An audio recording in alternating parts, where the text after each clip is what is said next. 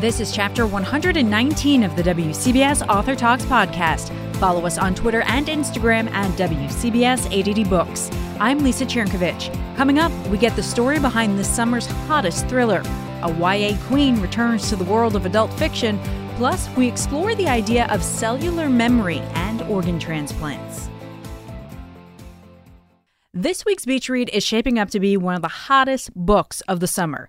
It centers around a shadow group that, through methods of violence and coercion, gets parents to kidnap kids in order to get their own kidnapped kids released. The book, described as Jaws for Parents by author Don Winslow, is the brainchild of Adrian McKinty, who had all but given up as a writer before landing on the bestseller list with The Chain. I asked him where he got the idea. Oh, well, it's a lot of different elements. But I think the first thing was I was in Mexico City about 6 years ago working on a book about the assassination of Leon Trotsky. And that was a terrible idea, and it was just going nowhere. I kept meeting people in cantinas and saying, "What are you doing in Mexico?" People I knew. And I kept saying, "What are you doing in Mexico City?" And he's going, "Oh, I'm working on a book about the assassination of Trotsky." I went, "Another one? What the hell?" So such a stupid idea. And and then I was reading in the local paper about this kidnapping scheme that they had. It was really interesting to me. It was this thing called exchange kidnappings, where they kidnapped a vulnerable member of your family, say your grandmother, and you couldn't afford to pay the ransom yet, but you hated the fact that your grandmother had been kidnapped. So then you swapped yourself out for the more vulnerable member of your family, while the rest of your family raised the money to pay off the kidnapper. So you would meet in a place, and then they would exchange your grandmother for you, and you'd go off. So I remember reading this in the local paper, and I'd never heard anything like it, and thought it was absolutely fascinating. And then, I went back to my hotel room that night, and I started playing around with ideas. And then I remembered from my childhood, I grew up in the 70s in rural Ireland, and we used to get in my primary school these awful, terrible chain letters that would come in, and they would say, "Make 3 copies or your mother will die." And, it's a very superstitious part of Ireland, and we believed that stuff. And so we would make the 3 copies and send them on. And I thought to myself in the hotel room, I wonder if there would be a way of combining these 2 different concepts, the idea of exchange kidnappings and chain letters. And then I kind of thought, yeah, you could have a chain of kidnappings set up by this anonymous evil organization. And then I started writing down notes for a short story. And but you know the way these things are. It seemed like a good idea at the time. But then when I got back home, it seemed like a lot of work to put it into a novel. So I just kind of left it in a drawer for about 5 or 6 years. I think any parent who reads the book is going to be asking themselves, if this was my child, what would I do? Yeah, that was one of the things my pitch of the story was basically, it's an ordinary woman without any special skills at all. And, she's tasked to do extraordinary things, and she has to learn on the job, and she has to go on this moral and ethical descent into the abyss. And I think, a lot of people have said to me, I wouldn't, when I've done book readings and things, they said to me, I wouldn't do this, I wouldn't do that. But really, everybody has to decide for themselves, what the limits of their actions would be.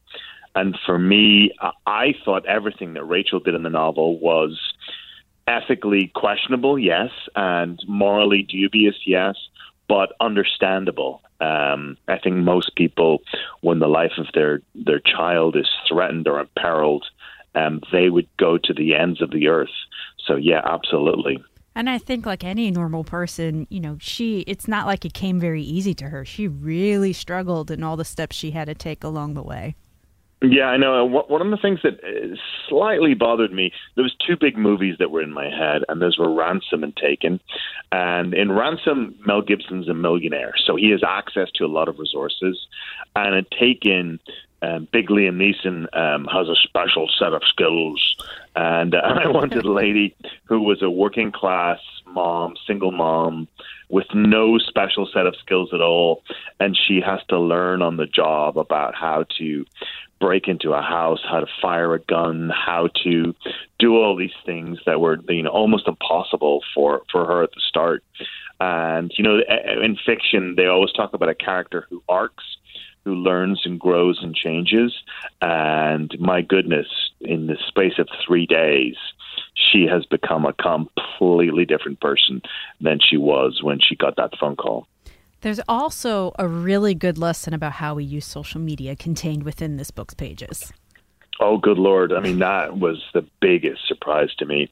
I'm not actually on Facebook, so I had to do research on that. I was going to ask, are you an oversharer? But I guess that kind of answers my question. No, I wasn't on Facebook at all. I mean, I'm on Twitter. I was so naive on Twitter. I didn't realize there was a button that was on Twitter that told everyone where your location was all the time.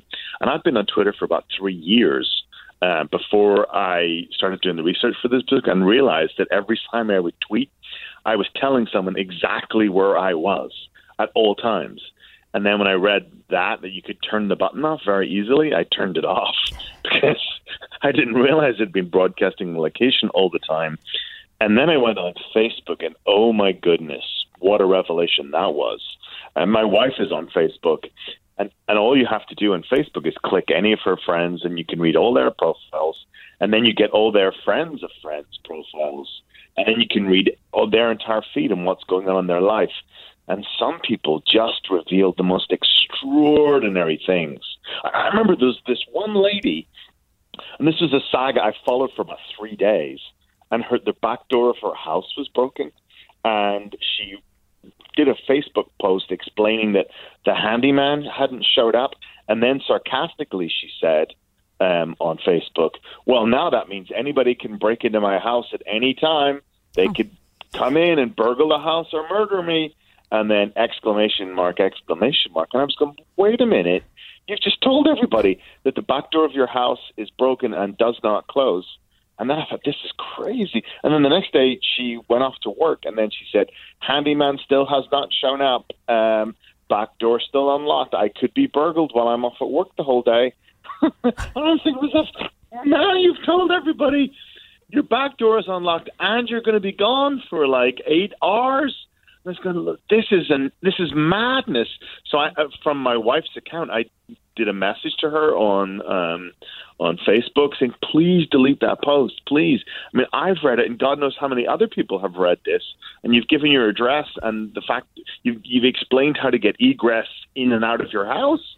And then when I did that to her, she about 4 hours later, she did in fact delete the post. And, oh my goodness, the stuff that people were sharing on Facebook about their locations, their access to their houses. There was one, I think it was a man in England, and he was having trouble paying a bill. So he put his entire bank details on his Facebook page, including the password to his account. And he had asked, I think he'd been painted. Painters had come and painted his house, and he could not get them to accept payment. And he said to them, please just open up my account and delete the money that you need, and then close my account again. And he was an older gentleman. And I texted him on Facebook. I said, please delete this information. Anyone can just get into your bank account with this password. Please, please delete. And he obviously didn't read my post until the next day. So that was up for about 14 hours. Just his entire bank details and passwords. So that was an amazing, eye-opening experience, and hopefully people will be a little bit safer when they go online. I tell you what, if after reading their book and hearing those couple of stories they don't, then they deserve whatever's coming their way. Oh my God, you really, you should caveat emptor. You should just be cautious, because you think you're just sharing these messages with your friends who you trust, but in fact, you're sharing them with the entire population of the earth. And that's something you should definitely be aware of. So let's take another tack. The Chain is poised to become like one of the big summer hits. Yet you were teaching and driving an Uber 2 years ago and was actually contemplating giving up on writing. What kept you going? Well, I'll tell you what happened was that I'd been writing these series of books set in Belfast, Northern Ireland, and they were a series of detective stories, and like a lot of mid-list writers, they were getting good reviews and nice notices, and I was winning a few awards along the way, but just no one was really buying these books. Especially in America, it was a very hard sell to convince people, oh my goodness, this story set in the Troubles, 1980s Belfast, but it's not depressing, they're fun. I mean, you can say that to people, but when people look at the covers and they sort of read the stories about the book, they think, oh, I'm not going to buy this. This does not sound like fun. So my income was just diminishing over the years. And then we had a bit of a crisis about just over 2.5 years ago, where my wife was working full-time as a teacher, but still it was very hard to make ends meet, and one thing led to another, and we ended up being evicted from our house. And you get evicted, they put all your stuff on the sidewalk in front of your house, and I found this really crushing as a dad. And my youngest daughter said to me, as they were putting all our stuff out there, Daddy, is everything going to be okay? And everything was okay. We had friends rallied around to us and looked after our girls while we found another place, and we got another place, and the girls loved their new house, and everything turned out to be fine. But when my youngest said that to me, it really broke my heart, and I thought to myself, I said to her at the time, yes, everything's going to be fine. Of course it is, darling. But I was thinking, is everything going to be fine, Adrian? You've been off in this so typical male ego trip as a writer, when in fact your wife's been the one doing all the heavy lifting in this family, bringing in the actual money, raising the kids, while you've been off at conferences and stuff throughout the world. And you're going to quit all this and you're going to get a job. And I did. The very next day, I went down to an employment office and I got a bar job that day. And I did some delivery work and I registered my car as an Uber. So I just basically decided that I was going to put the writing on hold for a couple of years and do other things to provide for my family like a good father should. And then did you remember that this short story was sitting in a drawer somewhere? No. So I basically quit, and I'd been blogging all the time and doing reviews and stuff like that. And I knew I was going to stop all that stuff because I wasn't being paid for that. And I wanted to do stuff that provided for my family. So I just did a very brief blog post saying, look, I'm stopping all this. If you don't hear from me again, please don't worry. There's no health issues at all. It's just that I'm working now and I've got 2 or 3 different jobs and that's it. And I'm stopping writing for a couple of years or, maybe for good. And I got this phone call from Don Winslow, the American crime writer. And he called me up out of the blue and says, Adrian, what's this about you quitting writing? And I said, Don, yeah, I'm sorry, but it's true. It just hasn't worked out for me, in terms of finances. And he said, oh, please don't do that. I've been so looking forward to reading your next book. And I said, look, mate, there's not going to be a next book. I just needed to focus on my family. And he said, all right, I'm going to put you in touch with my agent. He's the one that talked me into writing again when I quit 5 years ago. And maybe he can talk you back into writing again. And here we are. Not only do you have a hot book, but you have an impressive movie deal as well. Yeah, I know. That was a total surprise. When I got talked into finishing the chain or starting the chain, my agent said, look, there might be movie interest. But, they always say that and they get your hopes up. And so I said, look, please, I don't want to know about any of that until there's a contract to be signed. And they called me up about 2 weeks ago and said, Adrian, remember you want to be kept out of it until there's a contract to be signed? And I said, yes. And they said, well, there's a contract to be signed today. Paramount Pictures want to buy your book. And I just went, oh, my God. And so, yes, I can't get my head around that at all. Now, I know that authors don't always write with an actor or an actress in mind, and you probably can't say too much because everything's in the early stages. But do you have in your head who would play Rachel? I really don't. I didn't. It's funny when I didn't write it with a person in mind or an archetype in mind at all. So whoever they pick will be completely fine with me. The only thing I would really love, and I know you can also do this, but my God, I'd love a cameo or just to be in the background. I always feel I've been a bit of a frustrated ham my entire life, and I would love to be just somebody selling them a magazine or a newspaper or a pack of cigarettes. I would be so excited if I could be one of those people just in the background. Although I have a terrible fear that I'd be looking at the camera and winking and waving and holding up a "Hello, Mom" sign.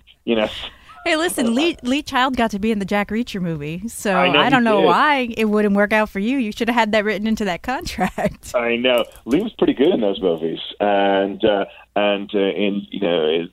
there's a lot of people, and Stephen King's done a lot of cameos in these movies. So I would absolutely love it. And Stan Lee was in, I believe, every Spider-Man movie, in all the Marvel movies, yeah. Yeah, and all the Marvel movies. But I want a speaking line. I want to, even if it's just that'll be $3.50, something like that. I can just imagine the director going, "Oh my God, this is take 47." All he had to say was, "That's $3.50." How difficult is that? What is wrong with this guy? Yeah. So absolutely, I definitely want a cameo if it's possible. Well, I hope you get to live out that dream. In the meantime, enjoy the success that the chain is having. Thank you very much. Adrian McKinty, go out and get the chain. I don't think anybody will regret picking it up. Thank you so much. And as you say, if you're looking for a thrill ride this summer, I think this could be the one for you. Readers of a certain age will know Melissa De La Cruz from her wildly popular Descendants, Alex and Eliza, and Blue Blood series. The author makes her return to adult fiction with the domestic suspense thriller The Birthday Girl. And readers of a different age might find themselves relating to the feelings the main character is having as her 40th birthday approaches. Our Tanya Hansen got all the details. What made you decide to return to adult fiction? I think I dip my toes in adult every 5 years or so. My first novel was an adult contemporary, and then I wrote Witches of East End, which was an adult fantasy, and I think that was published maybe 7 years ago. And I had the idea for this book about 10 years ago when I was on the cusp of my 40th birthday. And I remember thinking, this is such a strange feeling of wanting so much attention, validation, extravagance for turning 40. And I wanted to have this huge party at the house in Palm Springs that we'd bought. And I joked that I bought it to throw a birthday party in. But I never had the party because I was a little bit taken aback and grossed out by the feeling of this delusional 40th extravaganza. But I had the idea for the book. So I kept the idea for about 10 years. And finally, my husband said, just write that book already. You keep talking about it. Well, it certainly rolled off because it starts off quickly and it just keeps on going. It's a real page turner. You keep wanting to read, which is definitely a huge accomplishment, I would say, for every author, right? And so your home in Palm Beach was an inspiration for this. And of course, your main character, Ellie, this is what she's doing. She's celebrating her 40th birthday and she gets a phone call. Secrets start to unravel. I find it interesting that you went back and forth between her 40th birthday and a 16th birthday party. Yes, I knew something terrible had happened to her past. But it wasn't until I figured out it would be interesting if I kind of contrasted the 16th birthday and the 40th birthday, because she grew up poor, she grew up in a trailer park, and at 40, she, owns this multi-million-dollar business. She's so successful. It seems like her life is perfect. But to contrast that to what happened in her past and have the past kind of haunt her present, I thought that'd be kind of fun, because it's always when we're celebrating, all our achievements and think that we're so great is when the whole world starts crumbling down.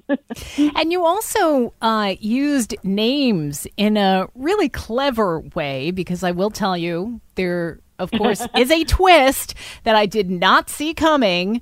And I was totally jaw-dropping, opened-mouthed, thinking, oh my gosh. Yay. Oh, I'm so glad that worked. Yay. Now, is it difficult to follow your character, or are they in your head and you've kind of planned them out? Do they come to you in a certain way? Ellie kind of came to me whole. I mean, I knew that she'd had this hardscrabble background, and I knew that she was superly successful, and I knew that she had kind of a complicated family life and a complicated, marital history. And, she kind of came to me fully formed, which was really fun.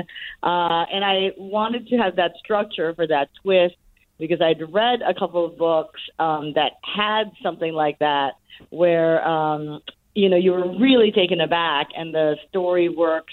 When you reread it, you can see all the kind of the hints for that twist. And I thought that was so fun. And I'd kept that idea for a long time. And I've always wanted to write a murder mystery. 20 years ago, when I first started in the business, after I wrote my first novel, I said, I want to write a murder mystery now. And I sent it to my editor, and she said, yeah, no, you can't write murder mysteries.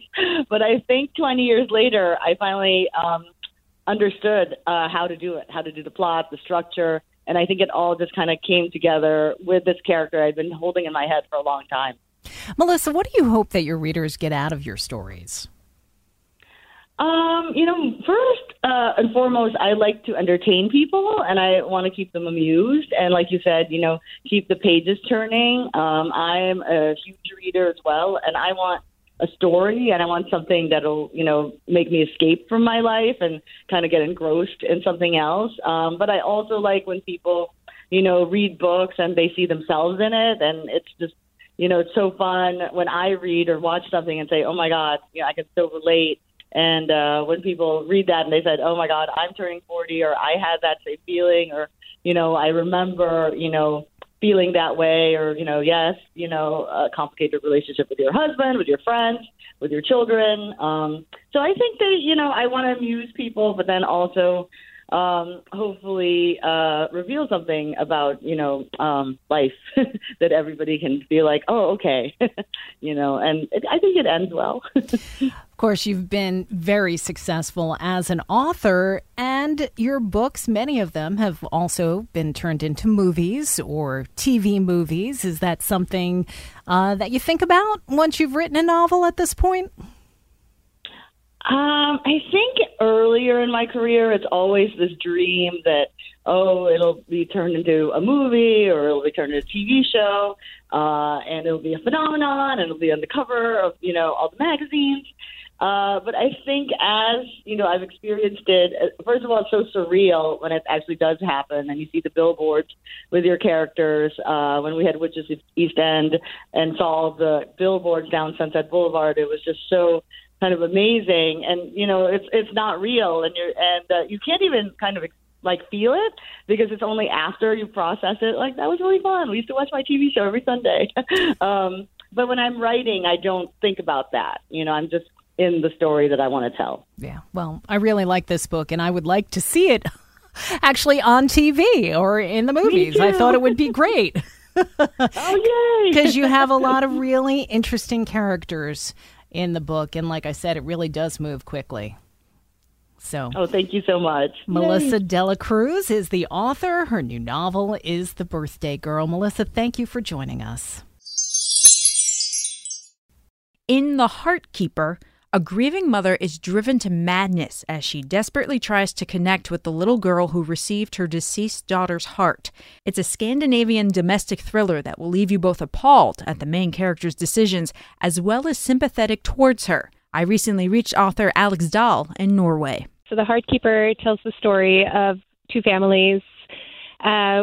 very different families. One family has recently lost their only daughter in very tragic circumstances, and the other family, which is a single-parent family, her 7-year-old daughter has just received a new heart in a transplant, and the mother of the child that has passed away comes into contact with the mother and child who have received her dead daughter's heart. And things sort of spiral a little bit, and it's really kind of terrifying, the steps that Allison starts to take and the path she starts to go down. But you can totally understand why she would become so obsessed. Yes, I really wanted to, I needed to understand how she could go to those lengths, I think. And I think considering those circumstances, that as a parent, you would be willing to believe almost anything if you thought you could reconnect with your child somehow. And I know motherhood is something you often write about. Why do you find it such an interesting theme? I think because as an author, it gives you accessibility to something that a lot of people can relate to, the fears that surround that motherhood. And so it gives me a lot to work with, in terms of playing off that fear.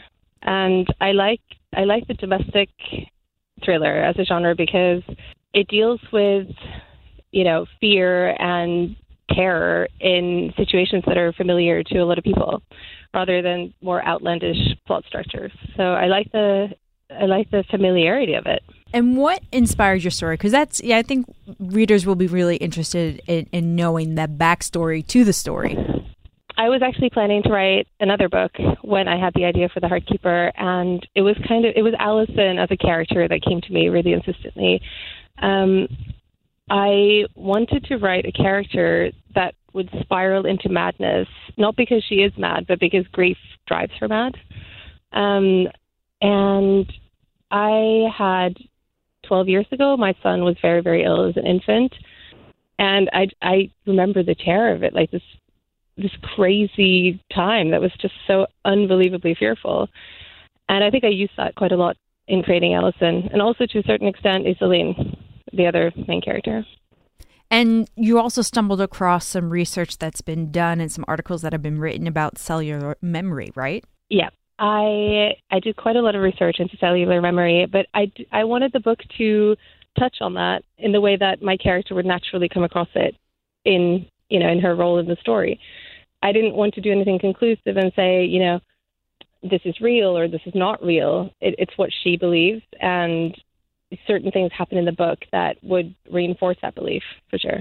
And for people not familiar with that concept and how it applies to organ donors, can you tell us a little bit more about it? Cellular memory talks about how every cell of the human body holds the complete genetic material of that person, including presumably things like experiences, memories, or traces of those things. And, I did come across a lot of very interesting things about people who have received organs from other people and, had the experience of some personality changes and that have really been aligned with the donor. So I think that's a hugely interesting concept in itself. And it was really interesting to write about. I have to ask, after what you put Iselin through and everything with Allison, are you wary about strangers approaching your kids? Well, I don't think I'm more wary than I would have been before. But, I made myself kind of go there when I was writing the characters. How would I feel if I was Iselin in her position and this kind of impressive, older, wealthy woman strikes up contact and seems to just offer this help that you just so desperately need. And then, it doesn't really become clear to her until right towards the end of the book that she wants way more than you'd ever be willing to give her. So it's a scary concept that, who do we invite into our lives and what are they really after? Yeah, and I think, after reading this book, I think there are probably going to be more than a few mothers out there who are going to hug their kids a little bit tighter. Yeah. Yeah. I've always been very cautious with, things like safety and water safety, but I am now the kind of mom who stands watching my kids constantly at the beach, even though they're very, very strong swimmers. So, yeah, it's made me a little bit more paranoid, actually.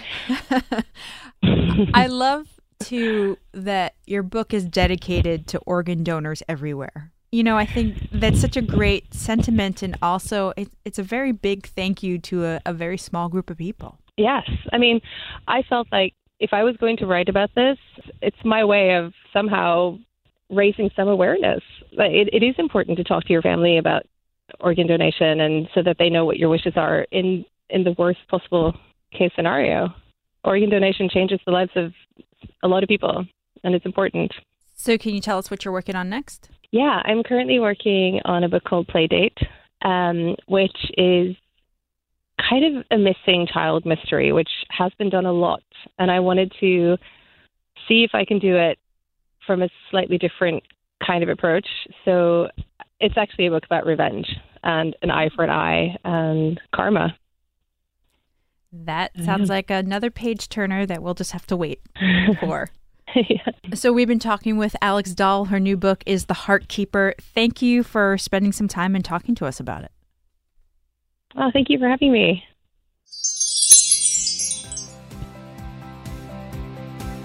And that's all she wrote for this week. Next time, go get dolled up. We're going to a wedding with Jasmine Guillory. Until then, follow us on Twitter and Instagram at WCBS 880 Books. I'm Lisa Chernkovich.